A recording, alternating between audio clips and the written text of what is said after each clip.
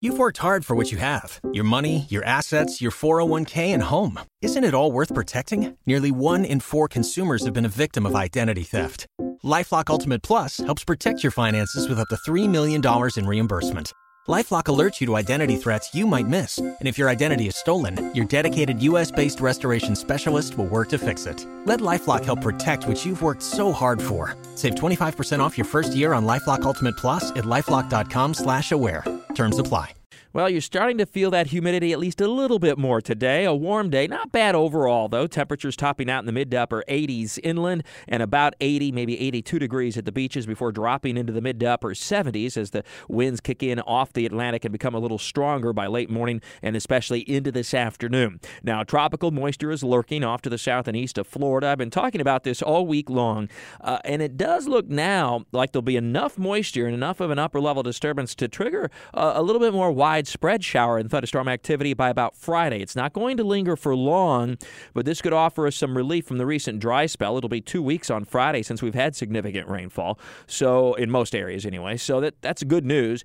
And I mentioned earlier this week that it could be as long as 10 to 12 days for some spots to get significant rain. It still may end up being that way for a few neighborhoods, but Friday by far is our best opportunity for more widespread rainfall. And there will likely be some tropical downpours mixed in there on Friday. And beginning really as early as tomorrow, we'll start to see at least a few showers and thunderstorms developing. Now, a pretty brisk east wind will have a tendency to mean that most of those showers will be more inland. Best chance for the beaches would be in the morning and pretty scattered, and then shifting more inland and increasing middle of the day through the afternoon to about the I-95 corridor by the lunch hour and near and west of Highway 301, then through the afternoon, where there'll be the best chance for the most significant rainfall for tomorrow. But by Friday, the winds become more southerly. It's not so strong of an onshore flow, and that offers up a better chance for showers and thunderstorms area-wide. We could see some pretty heavy downpours. Not particularly concerned about severe weather, although any of the storms could produce some gusty winds and quite a bit of lightning.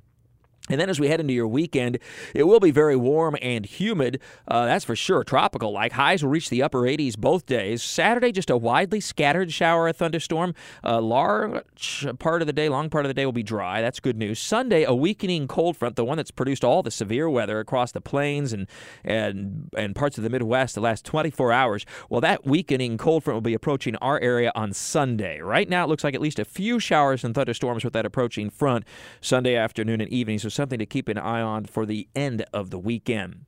Meanwhile, we turn the calendars today to May. In fact, it's May Day. Happy May Day, everyone. Now, when I was young, that was a big deal. I don't know if you've heard about May Day celebrations, but as a young kid, it was a big deal growing up in the Midwest. In any case, our averages for May, the average low and high temperature, 58 and 82 today, warms to 67 and 88 by the end of the month, and we typically see our first 90-degree temperature within about the first 5 days of the month. And we're going to get close over the next few days. Sunrise at 6:43 this morning sets